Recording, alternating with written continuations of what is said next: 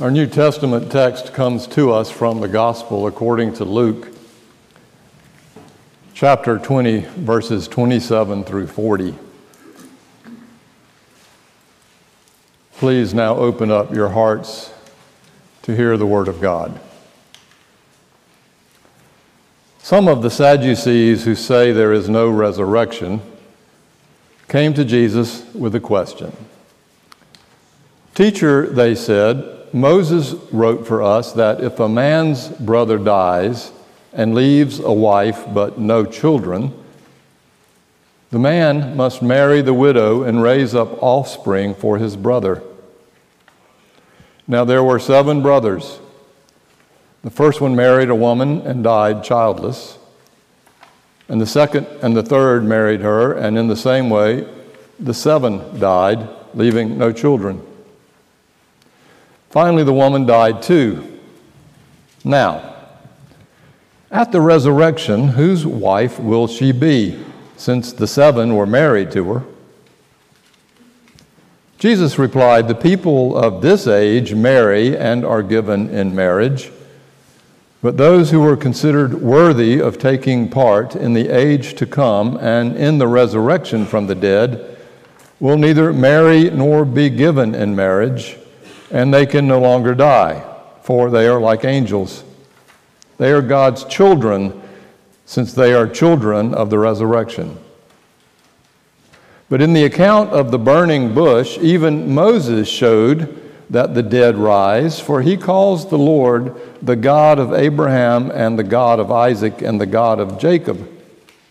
He is not the God of the dead, but of the living, for to him all are alive." Some of the teachers of the law responded, "Well said, teacher." And no one dared to ask him any more questions.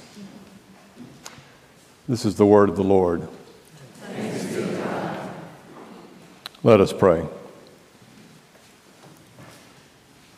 Oh God, help us come to see that all things are from you, and all things are given by you, and that all things, even those things we think might be ugly, are redeemed by you in the beauty of your way.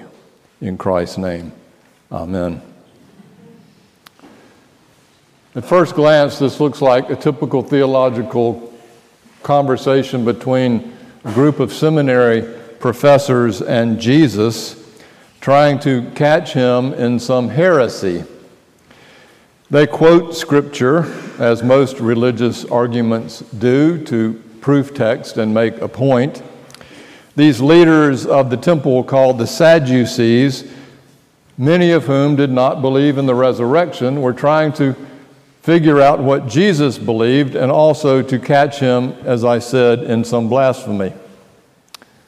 Now, as an aside, for our moment of at staff meetings, before we do anything, we read the text for Sunday and we prayerfully talk about it.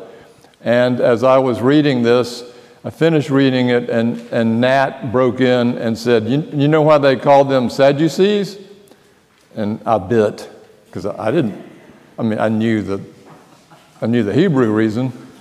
And he goes, they're called Sadducees because they didn't believe in the resurrection. They were sad, you see.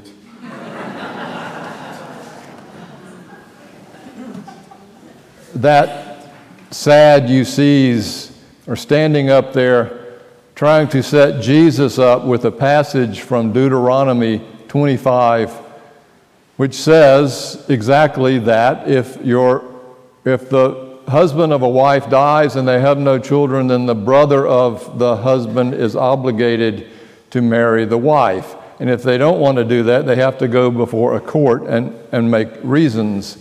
And the reason for that is basically economic and social.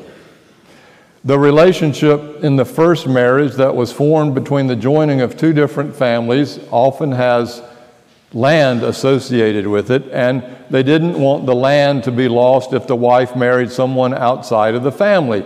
And they wanted the wife to have a child so that they could continue preferably male child to continue the name of the family. And it's in Scripture. And the Sadducees are trying to get Jesus to fall for what it said. And it strikes me that, as I said, this is such a typical religious argument. We pull some text out of Scripture and make a case by it and get caught up in all the little details and ruts and rats, and it means exactly this, and Jesus stands there. What Jesus calls this kind of argument is straining gnats but swallowing camels. That's majoring in minors.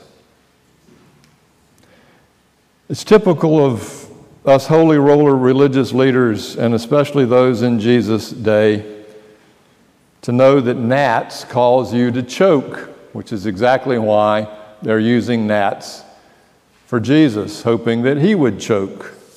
But he didn't. In fact, he didn't even bite. Instead, he goes to the big picture. He points to the universal power of God to raise anyone that God chooses. Saying the people of this age marry and are given in marriage. By the way, I had a really good conversation with a woman who was deeply, happily married for over 60 years, and she said, the thought of me not being married to my husband in heaven is quite disturbing. And I said, I get that. I understand that. And all I can say to that, as to her, was the relationships that we have will be in heaven, will be God-like relationships where we see the fullness of each other, not based on a relationship like marriage, but on a relationship like unconditional mutual love and understanding, not just with our spouse, but also with all people. By the way, I also had another woman saying, I can't imagine that I would have to stay married to my late husband in heaven. The thought of that just scares me to death.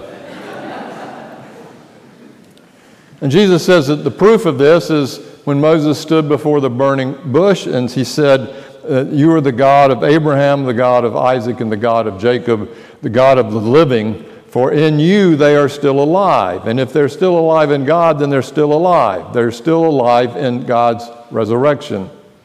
So Jesus wins the argument, and they're like, yeah, well said, and they didn't ask him any more questions. But a question still lingers. Jesus said that those who God considers worthy will be resurrected. What does that mean? I'm making a jump here. I hope you will make with me. And it's because more and more I'm starting to believe that what God sees worthy is not exactly what we see worthy. That God sees worthy as those who, when confronted by the truth and beauty of God's unbelievable grace and creation, we are worthy when we see it, appreciate it, and fall to our knees in gratitude and awe and wonder. If we can experience awe and wonder, that's worthiness. These moments come over us like a flame of love and grace. It just envelops us, this hot fire of incredible presence from time to time. And we are engulfed by them. And when we're engulfed by, we don't ask the academic questions of the biblical proof text or not, or what does this mean theologically, or I want a rational psychological or physiological explanation. You don't ask that question, you just fall to your knees in gratitude. And you don't ask the question any more than when a fire breaks out in your home threatening to destroy it, that you pause to ask the question of the chemical principle behind combustion or who is to blame. Instead, you act. And when the flames of wonder and awe burst forth in our lives from time to time, our sole question is the ultimate question. Having been engulfed by this, what am I supposed to do now? It's the only religious question I think we have that matters the most. And it is how we answer that question that makes us worthy. If we are willing to lose our breath in the midst of such moments of divine splendor, I think God sees us as worthy. If we are willing and able to appreciate the beauty of God's creation in all things and all people, that makes us worthy. Someone once said, I think I've said it before, a successful life is not determined by the number of breaths that we take, but by the number of times our breath has been taken away in awe and wonder. The great Jewish rabbi Joshua Heschel wrote that there are two ways of living and being in this world, the way of expediency and the way of wonder. In the first way, we work to take care of the world and of others and to get from them what we can. In the second way, the way of wonder, our focus is on how we can serve. When we're driven by expediency, he says we accumulate information in order to dominate. But when we are driven by awe and wonder, we deepen our appreciation in order to respond. Our life goal is to live in radical amazement, to wake up every morning and look at the world in a way that takes nothing for granted. Everything is phenomenal. Everything is incredible. Never treat life casually. To be spiritual is to be amazed. I love that. In other words, wake up and get out of our little expedient selves and smell the roses. And when it happens, let it take our breath away. I was playing golf Friday afternoon 3 weeks ago, the same weekend that the Blue Angels come to Jacksonville with the huge air show, and I know that they practice on Thursdays and Fridays for the show on Saturdays and Sundays, and so it's great to get out there in the afternoon when they're practicing. So I'm on the first tee by myself about to hit, and I heard them out there. I knew they were out there, and all of a sudden, all 6 of them came zooming. It seemed like tree height. You can't really hear them until they're past, right? Tree height over me with smoke trailing, and there's no way to replicate the power and awesomeness, truly in the young person's way, awesomeness of those 6 incredible aircraft. And I'm just like, woo, and the ground shaking, and I was just completely awestruck by it. And I watched them as I played the holes, doing their circles and the smoke trailing and in and out and their formations and going this. It was, I can't tell you, you've seen it enough to know. The golf course butts up to NAS, Naval Air Station, and so we're right under it. And finally, by the 6th hole, they'd finished their practice and brought peace and order back to earth. And I'm sort of grateful for the sight, but also grateful for the quiet. And I moved to the 7th hole, and I have a 100-yard shot to the green. And as I normally do when hitting a golf ball, I stand behind it and find a spot in front of me, 12 inches or so, that I can line up with the ball. Jack Nicklaus tip, by the way. And I'm sitting there looking for my spot and looking at the green, and all of a sudden I catch something out of the corner of my eye, and about 100 or 25 yards away in the top of a live oak tree, I see a huge red-tailed hawk jump off the limb, 2 flaps of its wings, then collapses its wings like an F-15, only way more aerodynamically, and in a perfect geometric glide path going probably 60 miles an hour, 20 yards in front of me. From over there, the trajectory perfectly slanted to land another 100 yards to my right in the woods, where as it got into the woods, right behind a tree, it flapped its wings once, it put its talons down and grabbed what looked like a mole from the leaves, and 2 flaps later, it's up and slowly making its way back to its perch. Now that blew the Blue Angels out of the park. Because don't you see, all that we do is simply trying to imitate that which is already done for us in nature. That's what airplanes are about, right? We want to fly like birds. But that hawk was sublime. It took my breath away. What do you do to that but just say, thank you? If we are dying of thirst in a monsoon of a spiritless world, it is because our modern technological world has taken us away from what matters. We no longer are overcome with awe and wonder, with spirituality, and with an awareness of something so incredibly huge around us that we can only give thanks. So, that being true, why is there so much ugliness in the world? If in fact God's presence and God's beauty of creation is in fact that beautiful, then why is there so much that is ugly? Because God doesn't create ugly, we create ugly. We do ugly. A case can be made that ugly is the opposite of God's beauty. And I'm talking about the way we do ugly, especially more and more these days. And since election is Tuesday, I have to say the ugliness of politics that has only grown more ugly. I'm talking about the lies and deception and negative television, ugly, negative television ads, 30 seconds of fear.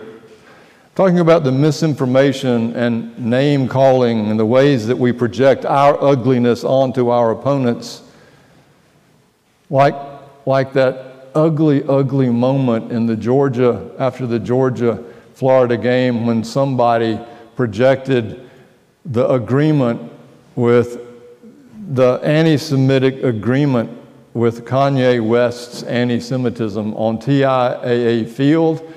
From bridges, from buildings, the anti-Semitism that has always been a part of our history is as ugly as it comes, and we know the result. It's like letting the demons out. It's like now we have the freedom to let the demons out, and the demons are going to go as we project it on to God's chosen people. When we start projecting our ugliness onto others, the dark power of ugly is no longer harnessed. Politics has been hit with a double stick of it. The insurrection on January 6th, in my opinion, was ugly. Most everything, in my opinion, and I know this sounds political, but it's really spiritual. Think about it. It's a spiritual issue. In my opinion, most of everything that comes out of Marjorie Taylor Greene's mouth is ugly. There are plenty of Democrats who do it too.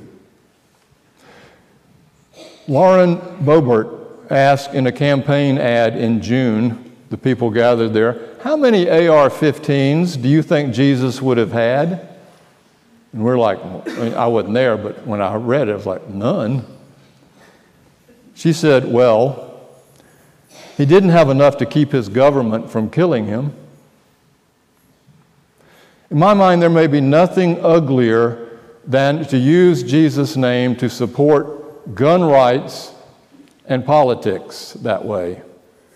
That, to me, is ugly, and we're doing it all over the place.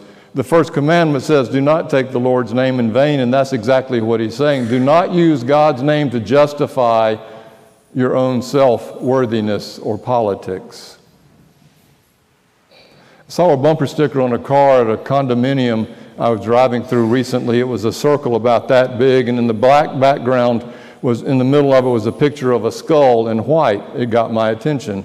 I stopped and turned to read it. On the top of it, in a half circle, it said, God will judge our enemies. Underneath, in the other half circle going this way, it said, we will arrange the meeting. And there was a bumper sticker on the side of it for a president they hope will be elected. It's ugly. It made my stomach hurt. It's fear-based. And fear-based, you see, gets our attention immediately. It's reactive. Beauty takes time. You can't stand in front of a Monet painting, take a picture of it, and decide that you've got the beauty of it. You have to sit in front of it for hours. I put the picture of the Gould's Inlet sunrise on the bulletin, thinking that it might come out better than it did, but it makes my point. You cannot replicate beauty. It is a reasonable or unreasonable facsimile.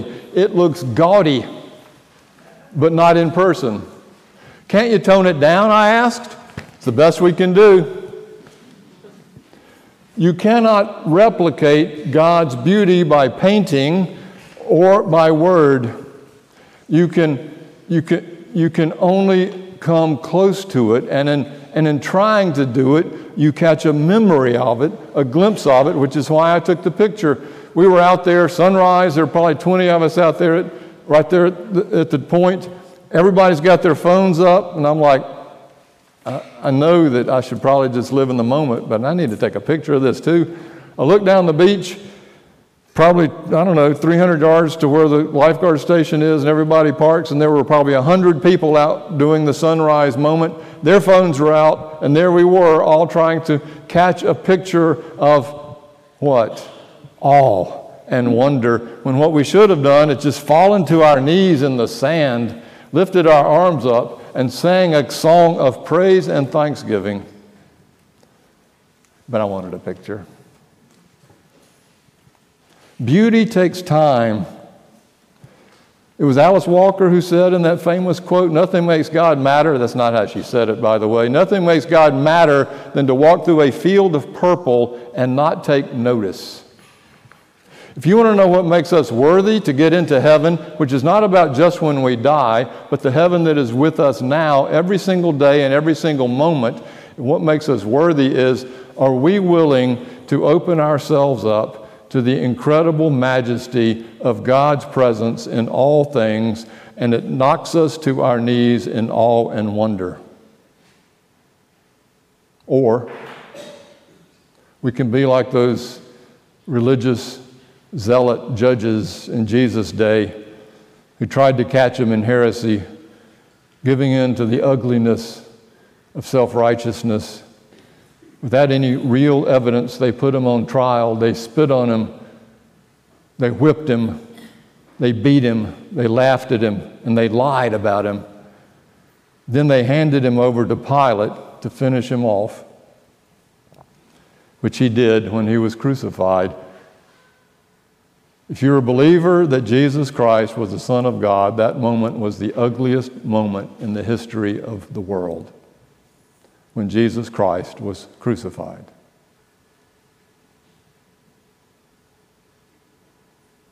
But it is just like God's all-filled power to take the ugliest moment in the history of the world and redeem it into something that has now become the most beautiful moment in the history of the world.